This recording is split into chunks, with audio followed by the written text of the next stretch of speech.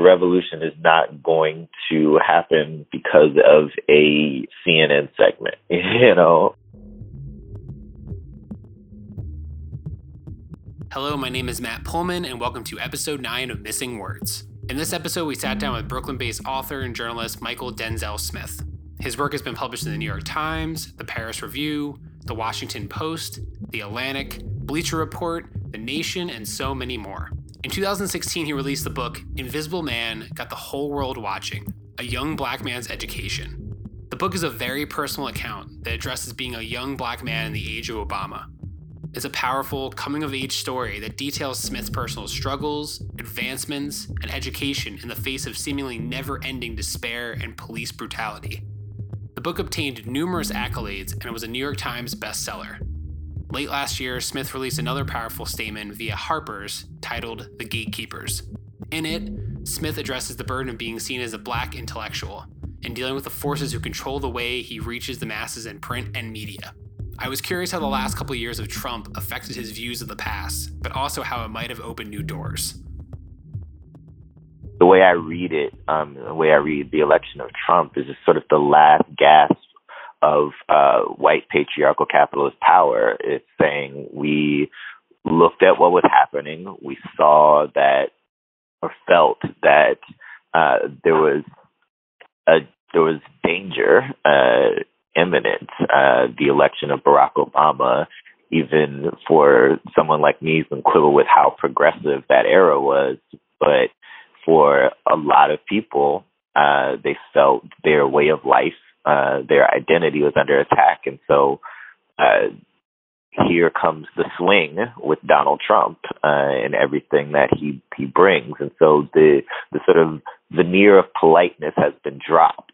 And now we're looking at all of those very troubling, very menacing, vile impulses being borne out at the highest levels of government. And a lot of us, and I include myself, just don't really know how to react to that. I think, like, more generally, and maybe this is me being a little myopic, more generally, I feel like there is there's a malaise to the American public in that there's been a long process of accepting that this is what the new normal is, right? That every single day we're going to be hit with some new controversy, some new scandal, some new form of brutality, something that he's going to tweet that's going to set people off. It's going to rankle people. And this is just our normal now. And once that becomes normal, it's hard to see our way out of it.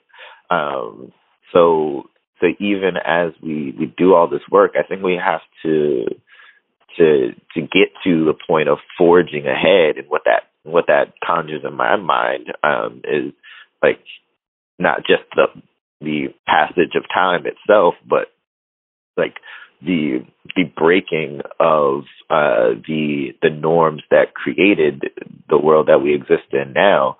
I think we have to be more vigilant about we have to be more vigilant in naming the atrocities and ensuring that we don't allow it to become just sort of baked into, like, we don't allow this level of horror to become baked into the institutions that we think will save us. The Gatekeepers article addresses the editorial limitations and how these articles and stories are controlled, but also the exhausting nature of having to be seen as a voice of reason or an intellectual in a very irrational and scary time. Smith also addresses the conflict that comes with monetizing one's pain and dilemmas to an audience. Smith addresses that feeling in this passage. I feel as though I built a career by capitalizing on Black pain, exploiting that of others and monetizing my own. The dilemma is both personal and political. The guilt of my ambition is intertwined with the sense of a fruitless project. Writing to white people about the Black experience is meant to engender their sympathy. Yet it never comes. For hundreds of years, Black writers have tried to shift the consciousness of the white majority by telling stories of Black suffering. And here we are, in Trump's America. Appeals to the white conscience have not worked, and there are no signs that they ever will. It is a strategy whose burial may be long overdue. Racism and brutality are ingrained in the foundation of this country, along with suppression of those voices being harmed or treated without justice. But with more and more channels for commentary available now, certain gatekeepers seem to be more open, per se, to different viewpoints, but only to a certain extent. One instance that stood out to me recently was CNN firing Marc Lamont Hill for his expression of solidarity with the Palestinian people. Hill has never really hid his feelings on the subject, and while CNN was happy to have him comment on news items of their choosing, the second it got into a territory that they weren't comfortable with, they pulled the plug on the partnership. Hill's experience is not unique or new, and while it seems like we're making progress at times, it's hard to escape the feelings that we're only being served what others think is right for us. Yeah, so I'll say Mark's a good friend of mine. Has been very instrumental in my career. And Mark also holds the distinction of being fired by 2 cable news channels. Yeah. Fired by Fox a long time ago, and he got fired by Fox because some people complained that he had a Sada Shakur banner on his Twitter page. So the Mark has stood on these principles for quite some time, and that's the thing. It's like the people know what they're getting, right? Right. It's not as if Mark has hidden this. It's not as if Mark has not spoken out for the Palestinian people before and speaking out in at anti-apartheid rallies. He's traveled to Palestine a number of times. It's not hidden. He's not secreted this from anyone. It's just that, once there is an uproar about about things that are the third rail, the things that you're not supposed to be discussing, these institutions have decisions to make, and CNN makes this decision on the basis of the idea that any support for the Palestinian people is being read as anti-Semitism, and therefore that cannot stand, right? Mm-hmm. But the thing is, this is born out of ideology that is meant to maintain status quo. So when we're looking at some of these media outlets, and we're complaining about what the New York Times op-ed page publishes, or the big cover story from the Atlantic, or stuff that appears in Harper's. I'm not I don't have a job there, so I don't have to be a company man. Right. But the idea is that it's always the things that are causing the greatest backlash that these institutions respond to are things that exist outside of their notion of what polite discourse entails, or what discourse that will not upset the American identity looks like.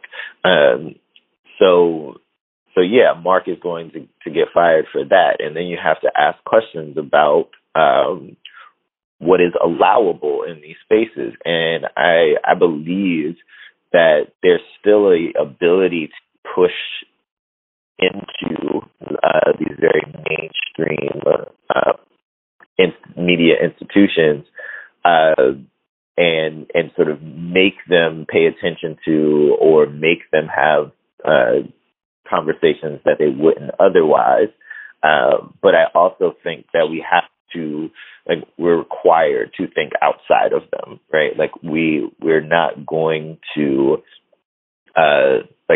simply put, the revolution is not going to happen because of a CNN segment. You know, I am not the person who will determine like what white gatekeepers do going forward, right? Like they are going to listen to their audience, right? So that relationship has to change to understand that. So much of what I was writing in that Harvard essay is about sort of in curiosity of white people, in that, like, do you actually want to hear these things? Are you actually interested? Can you actually imagine Black public intellectuals talking to you in a way that made you very uncomfortable, that would challenge your worldview? And I don't think there are that many people who are actually willing to do that, right? Yeah. So it's like the essay is sort of like, you know, getting the ground ready for people to like sow those seeds to say, like, hey, you've listened to me before. A couple years back, it felt like you couldn't go to a coffee shop, a subway car, or anywhere really, without seeing or hearing somebody talking about how they were reading Ta-Nehisi Coates. And I guess to sort of hammer in Smith's point of the gatekeepers, I have often wondered what exactly people were taking away from works like that. Do white people just watch 12 Years a Slave to beat themselves up for the atrocities of the past? Or are they taking what is written on the page or filmed in a movie and taking these stories to heart and looking within to have these stories change our perspective? But also, when you see somebody reading this or watching that, you have to wonder whether they are truly getting anything out of this beyond a sort of tentative solidarity. What are these people taking away from these works, besides just being able to present on Goodreads as read or something to proudly display on your bookshelf to show you are a liberal ally? Yeah, this is the thing. It's like there are several iterations of the person that's reading it and not doing anything with it, right? Like there's the sort of person that is reading it as a status symbol, right? Like I am an intelligent person in the world because I'm reading the right books by the right people, and I just need to signal that to the world. And you know, whatever, do your thing. There's the person that's sort of reading that as a sort of masochistic exercise, right? That like I, as a white person, must make my penance, right? Like I need to, I got to do the work. So I got to read all of the Black writers, and I've got to unlearn my racism. And it's like, if the extent of what you're doing is just reading Ta-Nehisi Coates, then you're not doing any work, right? Like, and I think that's the disconnect, is that people think that by virtue of actions that don't cost them anything, they can affect the change that they ostensibly believe in, and that's just not it. Like it's just not the same. Like going, like sure, you pay a bunch of money to go see Roxane Gay, but like that's not moving the needle like in the way that you think it is. It really is about recognizing where your like literal skin is in the game, and how you are benefiting from these systems of oppression, right? And then organizing for their end. Like the thing I was saying a lot when I was on book tour, and I'd have like white people asking like a question about like what could they do? I'm like, well, here's the thing. You can ask me what you can do, but you have to prepare yourself ahead of time for the fact that you're going to lose something in this. And I think no one's being honest about that part. People want to both keep all of the things that privilege has brought into their lives and change the system that brought the privilege into their lives. Like it's not going to work that way, and I'm sorry. Like it's not the way that this is going to go. there needs to be a period of shifting of resources. And so when white people were like, what can I do? I'm just like, think about the fact that prisons are literally built in a way that benefits white people, right? Like we build a prison out in the middle of nowhere near some small town that suddenly they can get jobs at the prison, right? Right. And then they can get jobs in the surrounding area because a hotel is going to go up because people are going to come visit their loved ones locked in prison. Restaurants are going to go up because people will be there without any other food resources. And suddenly the small town has economic viability. But you know what this small town also needs? More bodies in that prison. And so they're going to start arresting people. Yeah, exactly. And so the question is, are you ready to lose all of that? Are you ready to lose the economic viability of a majority white township or what have you, because you recognize the evilness of the prison system? Now, I'm not saying you have to now be poor. What I'm saying is, are you ready to lose that particular form of economic possibility? And are you willing then to look at the idea that you could build a different system, and one that does not then privilege your whiteness and that does not give you a sense of superiority over the poor, incarcerated people of color? And if you're not willing to consider that, if you're not willing to sit with that thought first, then I don't know what to do. I don't know what to tell you to do, because you're not involved in the things that are actually going to change, right?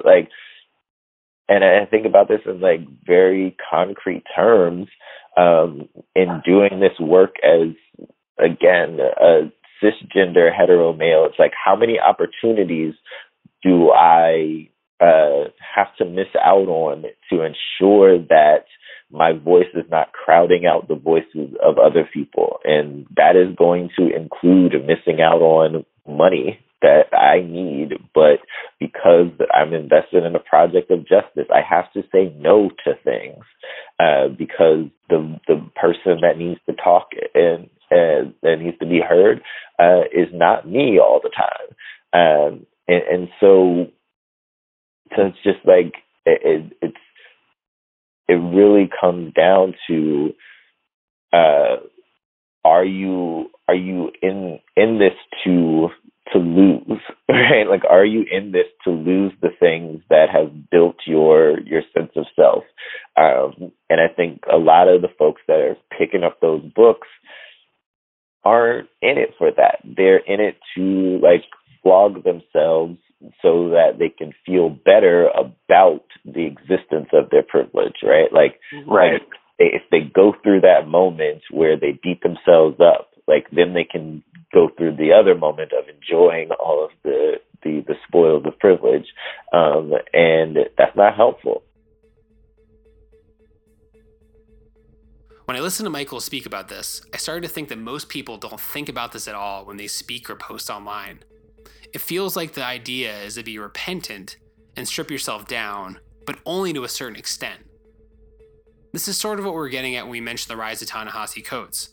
Instead of people analyzing themselves and their history and how they can strip their preconceived notions of race and gender, it's easier to look for more articles about the divide, more articles about the lack of compassion or understanding or knowledge for desire for change. We saw this with the Me Too movement as well. It's easy to publicly flog yourself for the misdeeds of men everywhere, but how are men learning from these stories? Is it changing how we teach young boys to act around women, to deny all the preconceived notions of what it is to be a man, to call out those catcallers, to call out sexism? The same set of questions can be asked about race. The changes we need to make start within. Society will not change by simply asking somebody else, "What can I do?" without actual action coming forth.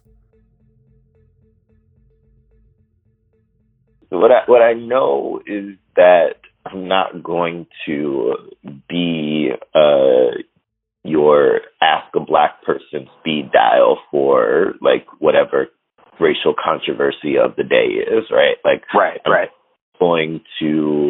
I'm not going to write your op-ed about like the latest police shooting. It's like I've said all that I can possibly say, I think, about like what that's about and why it happens, and that like what else is there for me to say? What else is there for anyone to say? And it's like I know that there will be someone that's willing to do that work because of the economy of writing for the internet and the needs of folks that are still looking for a platform. And it's like, okay, I mean, do that, but it's not as helpful as we'd like to think it is. Like these appeals for white sympathy, these attempts at humanizing for white people, Black victims, right? Like if you can't enter into this like already believing in our humanity,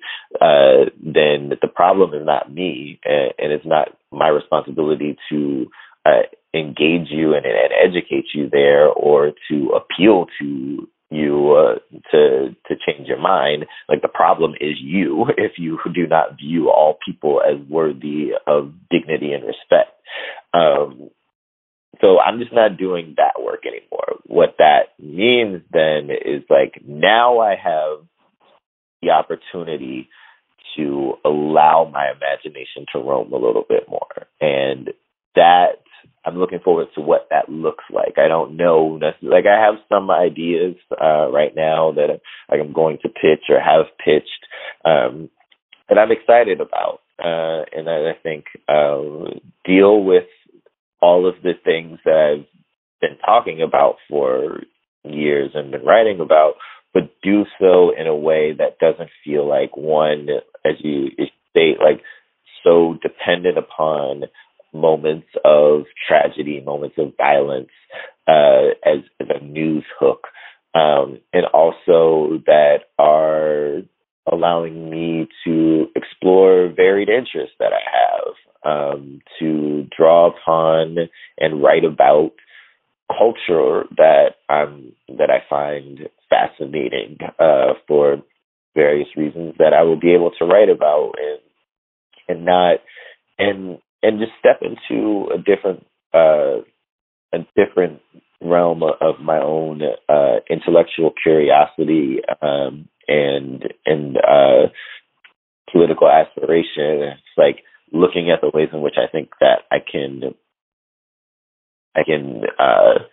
find the connections between all of these ideas and illuminate them for people, and hopefully push people to thinking differently in a way that is actually useful. But I'm excited to like break free of that and think through some things that aren't so. That, I mean, I don't think that like tragedy necessarily ever leaves the work, but I don't want to feel like I'm like dependent upon and taking advantage of moments of tragedy.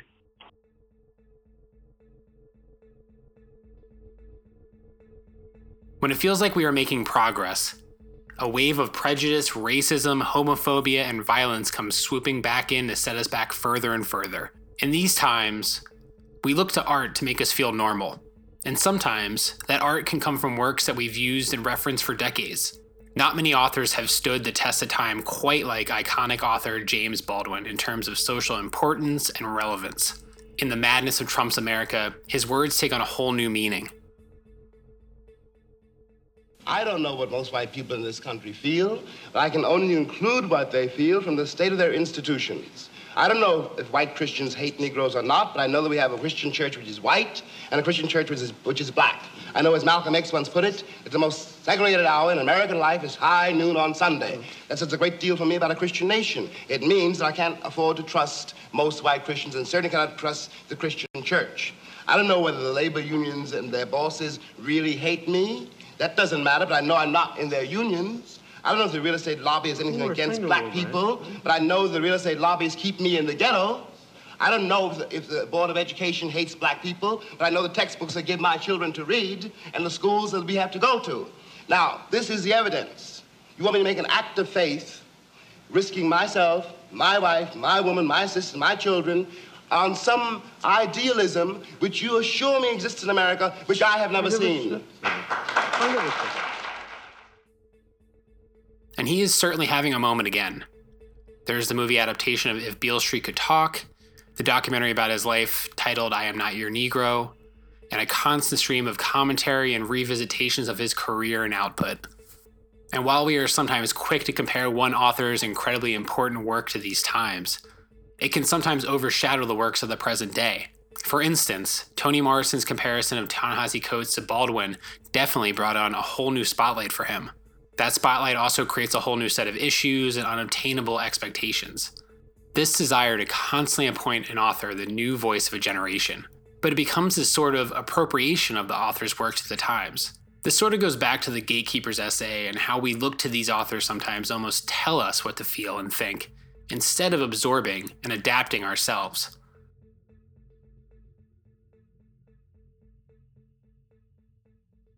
What I'll say is that, I don't know that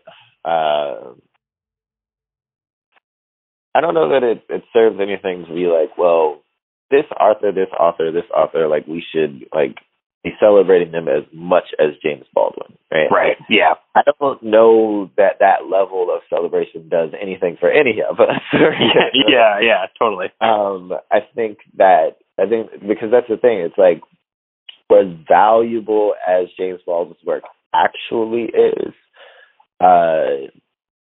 this level of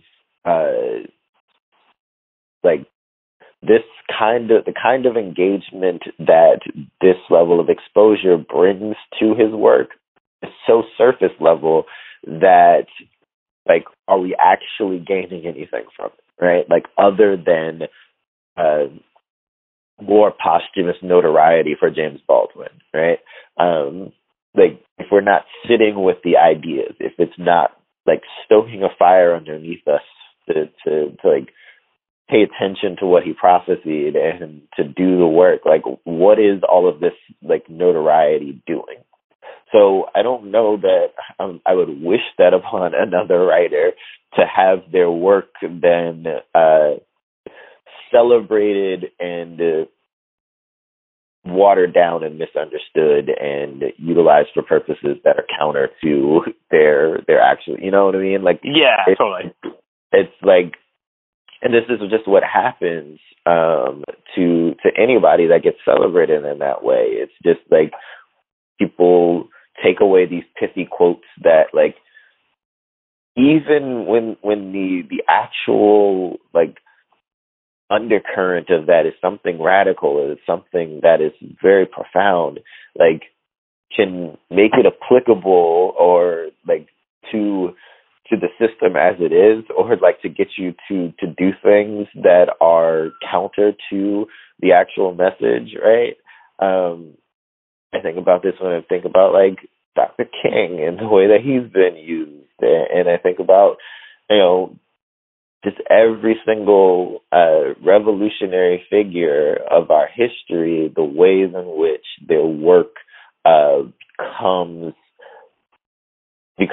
becomes subsumed into the American identity in a way that does not alter the American identity so much as it alters the identity of the revolutionary figures to make them into American icons, right? And I say American is very loaded with the sense that American denotes white supremacist, homophobic, patriarchal, capitalist thinking, right? That is what it is to be American. And so I don't want James Baldwin to continue to be Americanized. I don't want any other writers and thinkers that are challenging our sense of the American to continue to be wrapped up in that. In the age of Trump, we have seen a steady rise in revisionist history. This type of revisionist history was on full display recently with the death of George H.W. Bush. This thought of maybe things weren't so bad during those years. This just feels incredibly problematic. There is no such thing as a perfect presidency, and granted, Trump has made past administrations look like complete geniuses, but it's become incredibly troublesome when I see articles recalling this more civil time in American politics. Articles that ignore the Iraq War, the Willie Horton ad, and etc., where courage is confused with this sort of longing for the, quote, last WASP president. Despite the current attack on our Constitution and norms and beliefs, we must not allow the past to be scribbled out.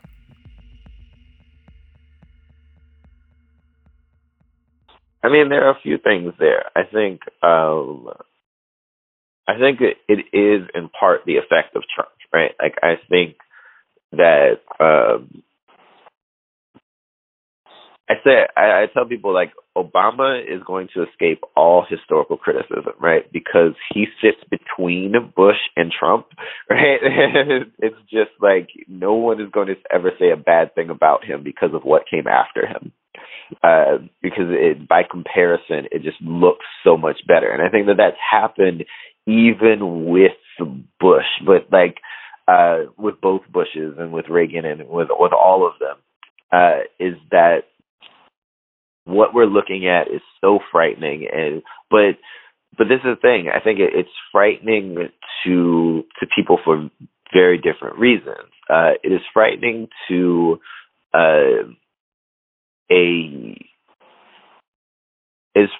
liberals because their sense of what American politics is this world in which these elite people with very similar backgrounds come together and discuss their differences and are still friendly with one another at the end of the day. Because, like, the American way is that we listen to everyone, even though it's just these elite folks that come from the same backgrounds.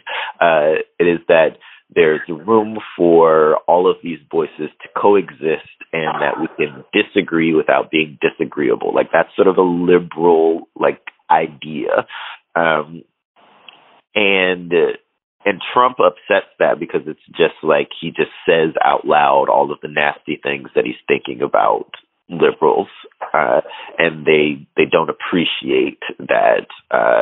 He's bucking the traditions and norms that have been set, and so they pine for a world in which they felt like they were still accepted into the elite club, and that their conservative counterparts respected them in some way. And it's not even that they respected them. It's just like, y'all are on the same page, basically. And I think that that's the thing. It's like, it's not about even, it's not just about Trump, but it's about the protection of their own sense of what the American identity is, and that being wrapped up in the presidency, is that the American president is above and beyond politics, right? Like, they represent all of us. They are our figurehead. They are like, because to them, American means devoid of politics. It means apolitical. It is just all of us together being like under the flag and singing the anthem, right? Right. But none of that's true, right? Like, every single one of these things, especially the American presidency, is political. It is born out of differences. It is inherently divisive. And I think that there's a desire now during this time to rescue the identity that liberals think that they're losing, that has never actually existed, right? Like, Obama was a divisive president. Bush was a divisive president. Clinton was a divisive president because that's the nature of the position, right? Like you represent, you were elected by a portion of the country, and you were not elected by another portion of the country, and the other portion of the country disagrees with you, and even some of the people that elected you disagree with you. Like there are divisions. It is not like it's not the end of the world that we are divided. What's the problem is what's the source of these divisions, and the source of these divisions is the fact that the American system of governance has denied rights to people on the basis of race and gender and sexuality and class, and that is the problem, and an unwillingness to engage with those as problems and to see politics as a realm in which you're meant to rise above those disagreements, to be American in the sense of being a representative of the country in a non-political way, robs us of any sense that we can have those very real discussions and debates and fights without like tearing apart the fabric of the country. And it's just like, well, maybe it needs to be torn apart if the results of us being polite to one another are George H.W. Bush and George W. Bush and Donald Trump, right? Like if those are the results, and like I can even just throw in, and like, not to let them off the hook, I mean the Democratic Party, in response to the retrenchment of conservatism in the past like 40 to 50 years, has embraced wholeheartedly the idea that they must capitulate to the right in order to bring the country together. And it's like, well, you're bringing the country together under the auspice of capitulating to racists and sexists and homophobes. Like, what does this serve us? I think that a lot of people have to, before they can like be honest about George H.W. Bush in his death, they have to be honest about like what the actual American political system is, what the American presidency is, what the American identity actually is, or else they're going to put on those rose-colored glasses and be nostalgic for a kindler, gentler version of what they say that they're fighting against now. It's just so startling. I've been trying to come to grasp with it, and like just something. It's kind of startling too, because some of like my favorite writers, just like the stuff they were writing about this, I'm like, wait, no, like what's happening? Yeah. Like, what do you know? Yeah. It's I don't. Yeah, and I think that's the other thing is that like, within media, right? Like, and the media is not exempt from this. Like the proximity to power like alters your perception, right? Like once I think what was it? Somebody at the Atlantic sort of wrote a defense of like access journalism, and that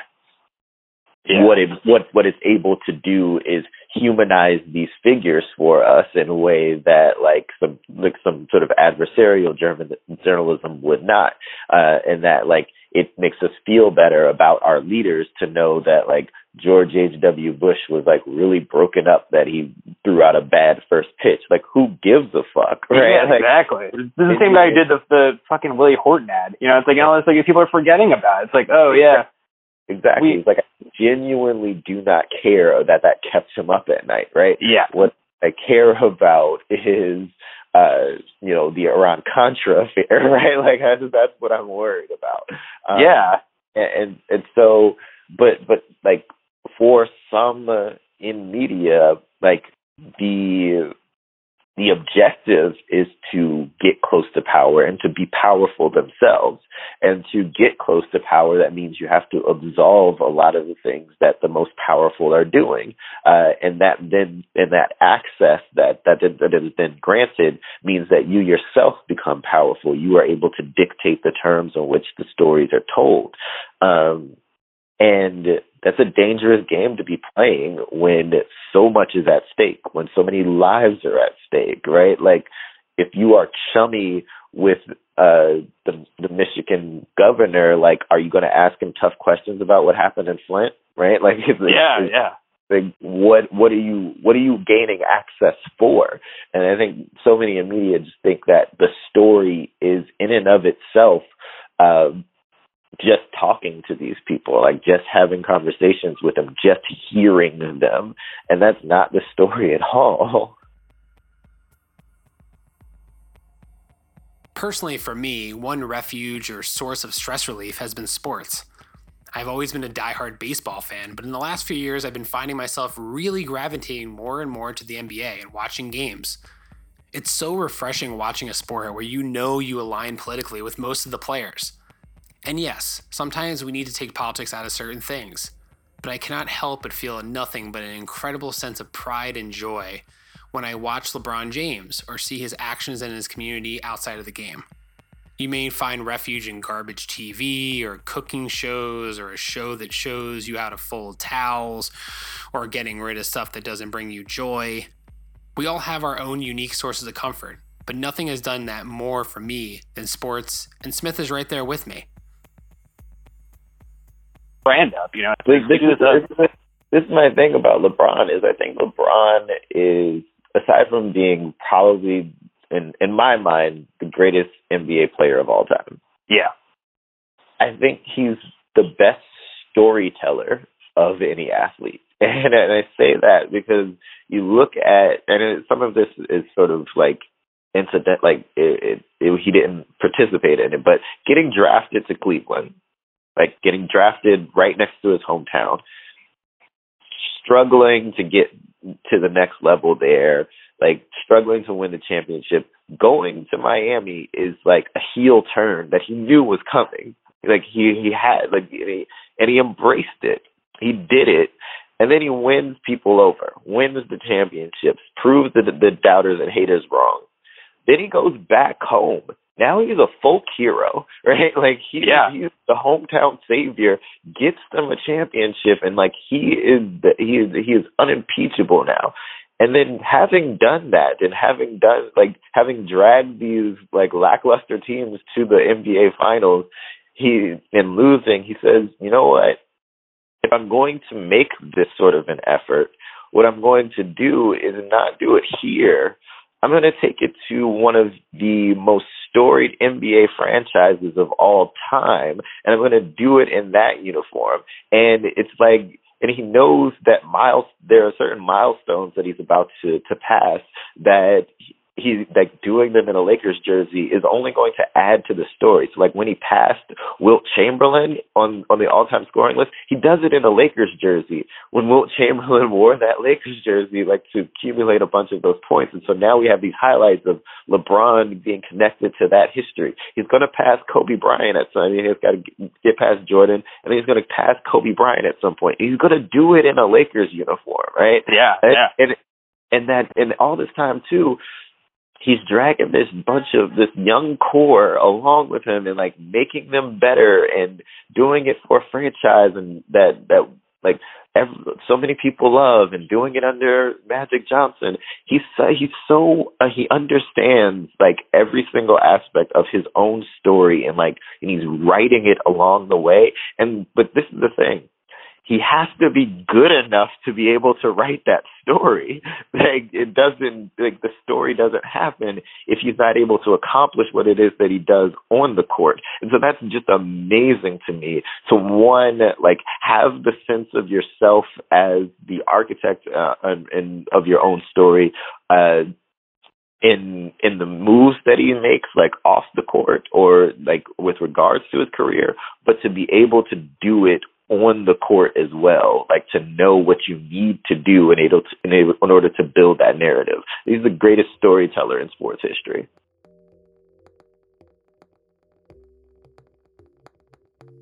Thank you so much for listening to episode 9 of Missing Words. I want to thank Michael Denzel Smith for taking time out of his very, very busy schedule to talk with us. Be sure to follow him on Twitter to keep up with all of his latest work. You You can follow him at Michael, which is spelled Mychal, Smith.